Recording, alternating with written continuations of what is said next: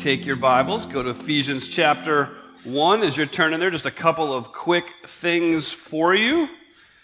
Okay, let's get the awkward out of the way with, I'm wearing a suit. I know.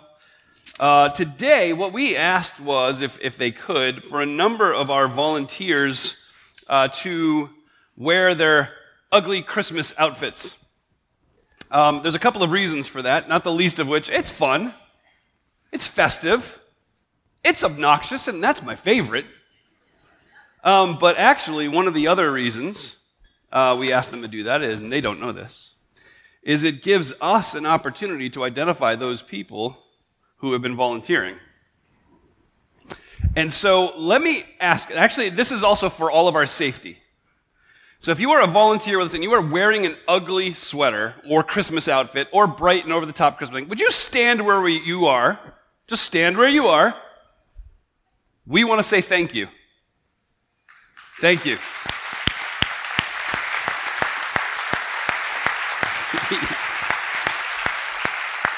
And because God is good, Patrick didn't stand up and show us his outfit, so we're thankful.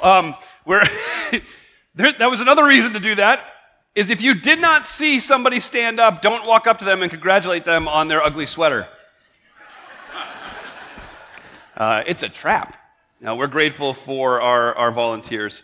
Just another quick reminder, Christmas Eve, it is this week. It is filling and filled in some spots already, so if you have not registered, I want to encourage you to do that. If you are here this morning and you have questions about registration for Christmas Eve or any Christmas Eve questions, as you leave our building this morning over in the corner where the angel tree was, we will have a Q&A spot for you. You can stop there and get some assistance with that. Also, as you leave this morning, we do have our next month of prayer requests for our global partner. This month, our global partner, it's the Hundermarks, so I'm going to encourage you to stop and get one of those cards. It slips into your little magnet thing. If you didn't get a magnet, you can stop by the connections desk and get a magnet as well. But we'd encourage you to take one of these and be praying for our global partners. All right, Ephesians chapter 1. Let me ask you a very riveting question. What is so great about Christmas? Jesus, there it was. I was hoping I would get that. That's perfect. The Sunday school answer, Jesus. And everybody's like, amen, we're in church. It's Jesus. But let's be real for a second. Presents. Is that like some horrible thing that I just did or what? What was that? You guys awake? That was kind of creepy, actually. Presents. Exactly, it's presents. Everybody's excited about presents. Everybody wants presents. Christmas morning, I know your children are sanctified completely and holy. And so as they come down the stairs, they're like, I want to talk about Jesus for an hour. Right? I mean, that's your kids. That's my kids for sure. No. They come down, they're like, presents! Presents! It's the greatest thing. What's the best Christmas present you think you got? Just think about that for a second. What's that? What's that great Christmas gift you get? You think about the story of Christmas. I mean, did anybody in here give birth on Christmas Day? Anybody? Okay. I don't know if that's really a good gift, but sorry I said that out loud, didn't I? All right, cool. But think about it. It's like a good idea. I'm going to go be in agony and pain for a few hours. Yeah, no, I'm going to move along there. How about a picture? Anybody give you a picture of themselves for Christmas before? That's like the most arrogant gift you can possibly give to somebody. Hey, Merry Christmas. Now, even when I'm not here, you get to look at me and think of me. Merry Christmas. Anybody get engaged on Christmas Day? Amen. All right. Okay. Good. We got that. Cool. That's a great gift, a promise of what's to come. And what I want to look at this morning is be reminded that we have a gift that offers more than just a promise of an engagement ring. We have a gift that's way more personal than just a picture. I just realized how corny this is, but it works. We have a presence that is given to us that makes Christmas that much more amazing. And so as you heard Jen reading our text this morning in verse 13, Paul begins again, in him. I mean, this just keeps getting repeated over and over again. In him. In him you were sealed with the promised Holy Spirit when you heard the word of truth, the gospel of your salvation, and when you believed. Right there is the explanation, the description of what it means to be in him. You heard the word of truth, the gospel of your salvation, and when you believed. The idea of being in him is hearing the good news of salvation. What is the good news of salvation? Let me. I've said and repeated a couple of things in the last few weeks, but let me this time share a quote from a pastor in New York City named Tim Keller, who just defines the good news of salvation like this. It's understanding that you and I are more sinful and flawed in ourselves than we ever dared believe. And yet at the very same time, we are more loved and accepted in Jesus Christ than we ever dared hope. That's the good news of your salvation. We are more flawed and sinful than we ever dared to believe, and yet we are more loved and accepted in Jesus Christ than we ever dared hope. God so loved the world, he gave his only begotten Son. Now, please don't be overwhelmed by the verse. You think, the world is so big. That's not the point of that verse, that he loved so many people. No. God loved a place that was so desperately wicked that he gave his only Son. And through the blood of his Son, we can have redemption. And if you have accepted his free gift of salvation, or as this passage says, you have believed in him, you have heard about your sin, and you have admitted that you're a sinner, you have confessed that you need a Savior, and you've trusted in Jesus to be that Savior. And as a result, Jen laid it out for us, what we've talked about. You've been adopted, you have been redeemed, you have been forgiven, you've been given this inheritance, and you can stop right there and have yourself a merry little Christmas, right? But what we're told this morning is that upon salvation, you were purchased by God and given a taste of what is to be yours for all of eternity.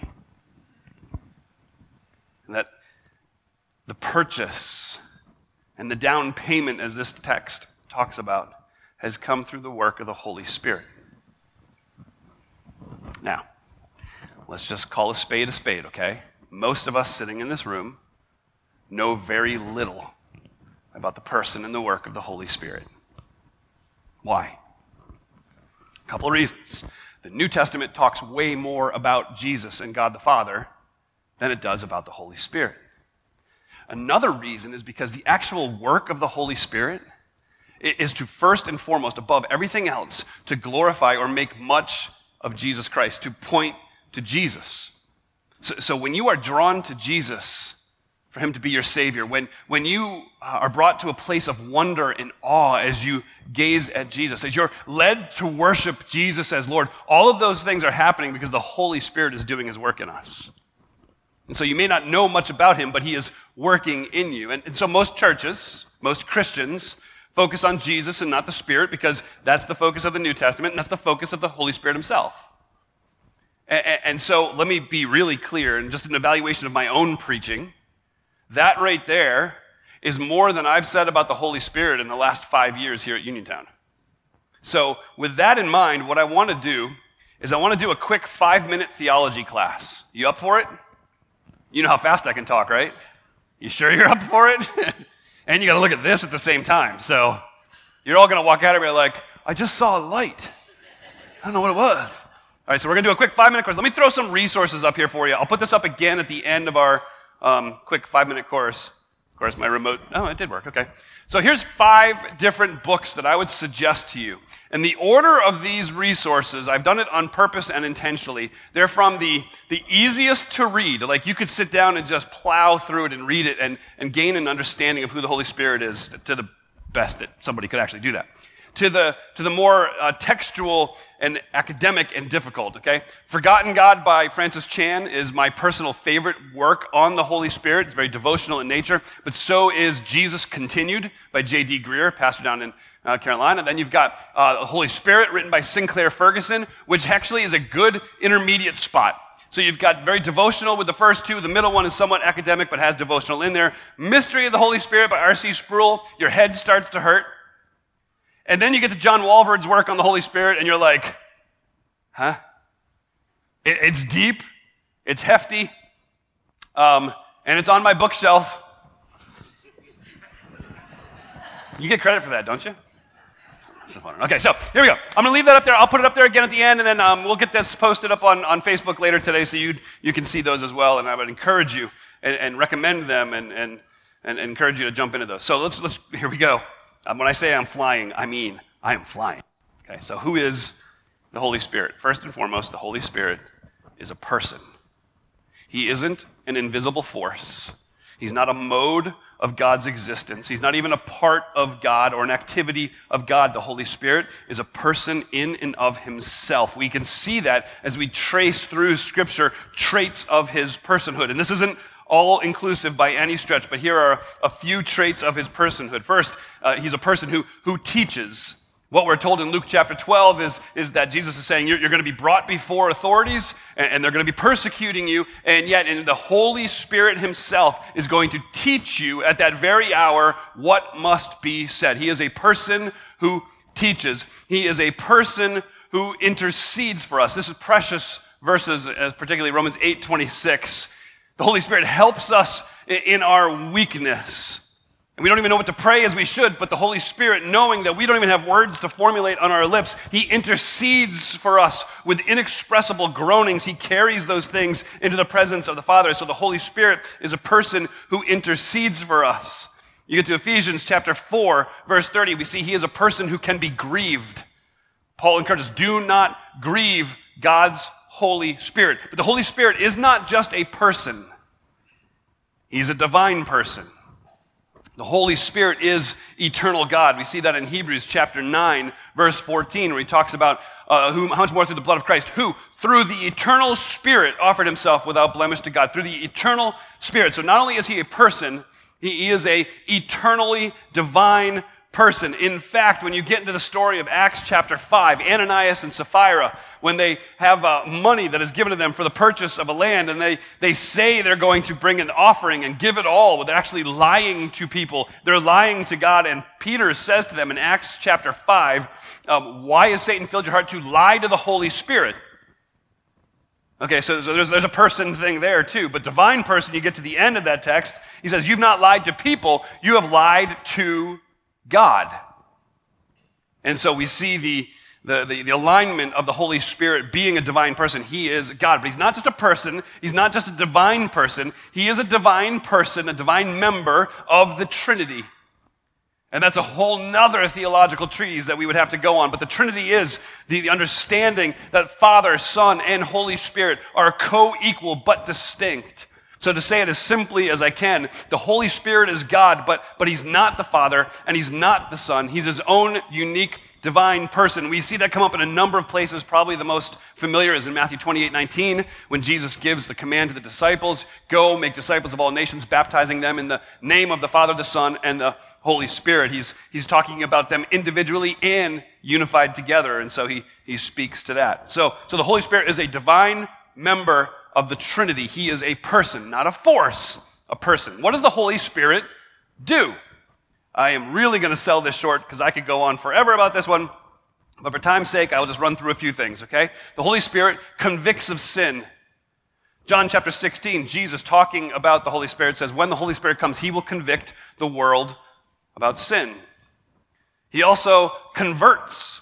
Jesus, in talking to Nicodemus, says the only thing, unless someone is born of water and of the Spirit, only the Holy Spirit brings about new life. Only the Holy Spirit can bring somebody into being born again. It says it again in John chapter 6. The Spirit is the one who gives life. So he converts. The Holy Spirit also, we talked about this a little bit earlier, makes much of Jesus Christ. He says the primary aspect, the primary responsibility, the primary role of the Holy Spirit is to glorify me, is what Jesus says. He'll take what is mine and he'll declare it to you. The Holy Spirit distributes gifts to equip and bring unity to the church. 1 Corinthians 12, verse 11 says, one and the same Spirit is active in all of these, distributing to each person as he wills, whatever those gifts may be. He's going to continue to distribute those to the church so the church can grow into the full maturity of Jesus Christ, and we can represent him well in this culture that we live in. So, like I said, we're going to fly through it. That was it. And all my seminary professors just filed a motion to revoke my degree. And so again, there's those resources for you. So that, again, it is so deep and so fulfilling to jump in and study who the Holy Spirit is, particularly because, and I mean it, and I think if you were honest, you would admit it, he is the person of the Godhead that we understand the least.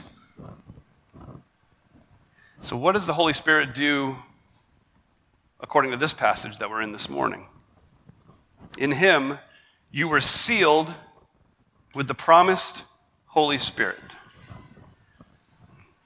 Verse 14, the Holy Spirit is the down payment of our inheritance until the redemption of the possession to the praise of his glory. What this passage is telling us this morning is the work of the Holy Spirit shows us who owns us and gives us a taste of what's to come.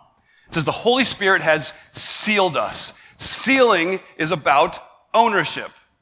Okay, in those days, you had a couple of different ways that this word would be used. People would brand their cattle. That was a type of seal. That way everybody knew who the cattle belonged to. You would seal letters. You would seal other objects with the wax and the signet ring to make sure that everybody knew this was from me, and you would put that seal on there. And that sealing pictures ownership. It's owned by the person who owns the seal.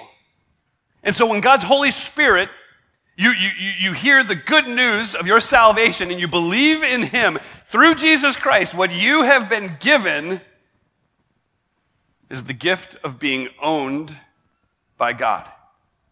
You belong to God. Here's a little something for you. It's again, resources. I should have put this on the list. This is actually probably the greatest resource to help you understand this concept. It's the great theological work called Toy Story. Anybody ever seen that, Toy Story? Don't leave me hanging. Come on, you heathen. All right, there you go. All right, you love Jesus. You saw Toy Story. We're good. It's a fascinating, I don't even know what it is anymore. It's not a trilogy anymore. It's like an epic. I mean, the thing just keeps going. It's very popular. Let's just go with that. Through the entire storyline of Toy Story, you go to the first one. I'll just do the first two, not the whole things. That's why I dressed up like this. But the first one, Buzz Lightyear shows up in front of all the other toys. Again, my seminary profs are like, nope. So he approaches the Slinky Dog and Rex. And this is his comment. Hey there, lizard and stretchy dog. Can I show you something? It looks as though I've been accepted in your culture. Your chief, Andy, inscribed his name on me. Because you know in the movie what happens, right? The bottom of the foot of all the toys, there's a name that is written. And Buzz is trying to figure this out. He says, look, it's got his name written on it. Andy. You fast forward to Toy Story 2, and I'm certainly leaping over much, but you get to Toy Story 2, and there's a few things that happen. You've got Woody is kidnapped by the thief, right? And so he hires an artist to just kind of remodel Woody and make him so that he's presentable and will sell for more in Japan. He's trying to go bring him to auction. And so the old guy's there, he's got all his tools, he's doing his things, and one of the last things that the artist does is he flips up the foot of Woody and it says Andy on it. And he takes a paintbrush and he's like, and it seems like the name is gone. And you watch the ups and the downs, the heartache, the angst of Woody. He doesn't know where he belongs. He doesn't know who he belongs to. He's having this midlife crisis like every toy has. And there's one scene where he looks at the bottom of his foot and sees a little something and begins to scratch. And he scratches the paint off the bottom of his foot to reveal the name, Andy. In that same movie, and Jesse and Bullseye show up with the rest of the toys, and they are overwhelmed when they receive that same name on the bottom of their shoe.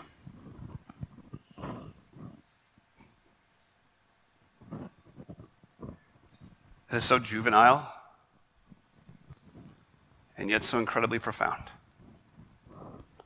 in Jesus Christ, the Holy Spirit has written God's name on your foot so that you might know who owns you, so that everyone might know who owns you, and so that in the darkest of days, you'd be reminded,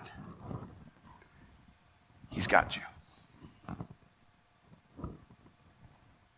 That's what the Holy Spirit's done for us.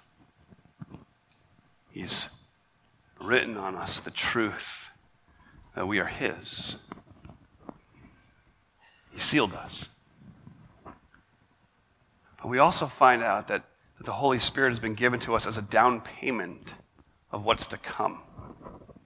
He's given us a portion of what we get to expect. Our future inheritance. We talked about that last week. Our eternity. That precious gift that is going to be given to us. It's not possessions. It's the one who possesses us. It's not about stuff. It's about our Savior. It's not about what. It's about who. And the Holy Spirit has been given to us as a sort of down payment, Paul says, to remind us of what's coming. So let me explain that for a second. The goal, from the very beginning of the Bible, Genesis chapter 1, Genesis chapter 2, the goal has been God's presence with us. As you trace the whole storyline of Scripture, starting in Genesis, and you begin to look at that with that understanding, God's presence with us. So we continue to look, and you see in Genesis chapter 2, Genesis chapter 3, you've got Adam and Eve existing in the perfect garden, and there is no sin, and they're in perfect fellowship with the Father. They're in perfect fellowship with God. He walks through the garden, he talks with them, they have this incredible relationship, the very presence of God is there. And then the fall. And there's a separation. Adam and Eve are removed from the garden. And honestly, it would have been enough for God just to say, that's it, I'm done. Every right to do that. But He didn't.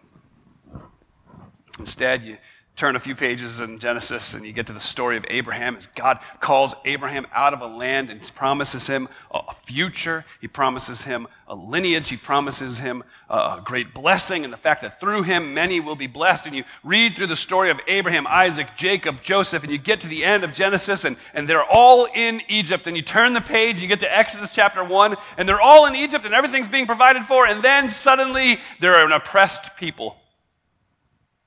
They're being tormented by their Egyptian slave handlers. And the people begin to cry out to God for deliverance. Would you rescue us? Would you remove us from this? And God appears to Moses in that epic story of the burning bush where Moses is like, that thing is still burning. I should figure out what's going on. And he approaches the bush and God begins to speak to him. And God says to him, Moses, I want you to go back to Egypt and I want you to lead my people out of their captivity. I want you to bring them out. And Moses, as you go, I want you to know something. I'll be with you. I'll be with you. Who should I tell him sent me? Who should I tell them is with me? God's response is overwhelming when you try to sit down and understand it. He says, tell them I am sent you. It's not a past verb. It's not a future verb. It's an ever-present verb. I am. God always is, always was, always will be. He'll never leave you. He'll never forsake you. He is always with you. Moses, go, and I will be with you, for I am always with you. Moses, you know the story, heads into Egypt, and the Egyptians welcomed him with open arms. They got to see all of his wonderful magic tricks, and Moses gets to the point where he is leading the Israelites, millions of people, out of the land of Egypt, and they head into the wilderness. And what happens in the wilderness? Moses got a flashlight. Moses has his GPS on. Now, the very presence of God arrives and leads them by a a fiery pillar at night and a pillar of cloud by day. The presence of God remains with his people.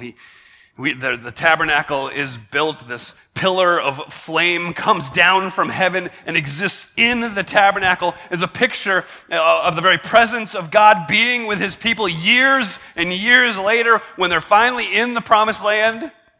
This beautiful temple is constructed. And it stands in the middle of Jerusalem. This is going to be the nation's meeting place with God himself. They're going to come to the temple because God's presence dwells in the temple. It's an invitation to all the nations around the world to gather and meet with God there. And when King Solomon finishes the building of the temple, and he finishes praying at the temple's dedication, at the amen of his prayer, fire comes from heaven, and the presence and glory of God fills the temple, and he dwells with his people again. However, over time, God's people repeatedly ditch God. They leave him behind. They do what they want when they want. They completely disregard everything that God has said, all the commands he has given. And we're told in Ezekiel chapter 10 that eventually the presence of God leaves the temple. The temple is then destroyed. The people of Israel are carried away into exile. But in that same book of Ezekiel, God promises to renew his presence among his people. He promises to renew the broken relationship. He promises to forgive the people of their sins and to be with them. In Ezekiel chapter 48, God says the name of the city is going to be Jehovah Shammah, which means the Lord's there. Isaiah speaks of that very promise. And he says to his people, listen, God's going to draw near to you. God's going to show up. And the name you will refer to him with as is Emmanuel. God with us.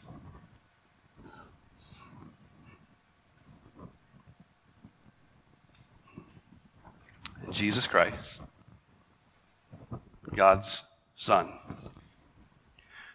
willingly took on the humiliation of coming in form and fashion as one of his created beings.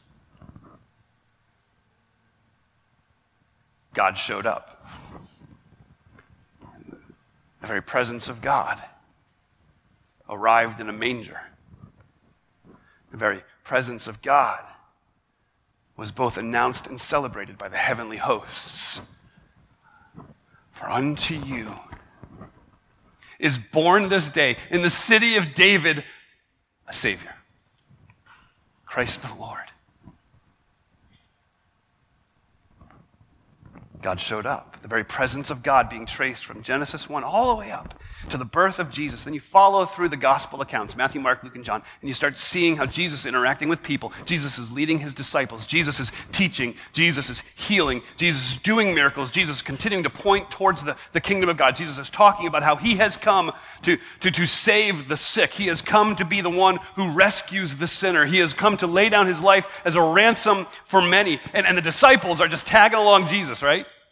They are fixated on everything he is doing. And a lot of times, they get it wrong. So very wrong.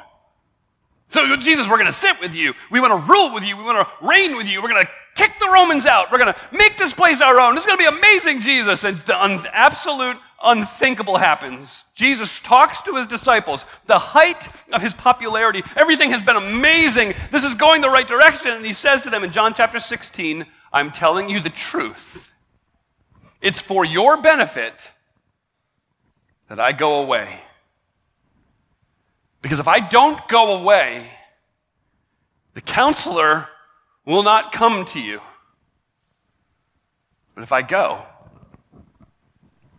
I'll send him to you. Okay. Wrap your head around that one.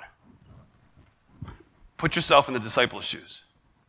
Jesus is looking at the disciples and he says, guys, I'm going to tell you something. It is going to be so much better for you if I leave. So much better for you. Because when I leave, then the counselor will come, the comforter will come, the friend will come, the advocate, the one that can come alongside you in ways that I can't. The Holy Spirit is going to come, and the disciples have to be like, this is exactly the opposite of what we need. This is exactly the opposite of the promise. God with us. How can God be with us if you say to us, you're willingly leaving? How is it possible that the disciples would be better off without Jesus?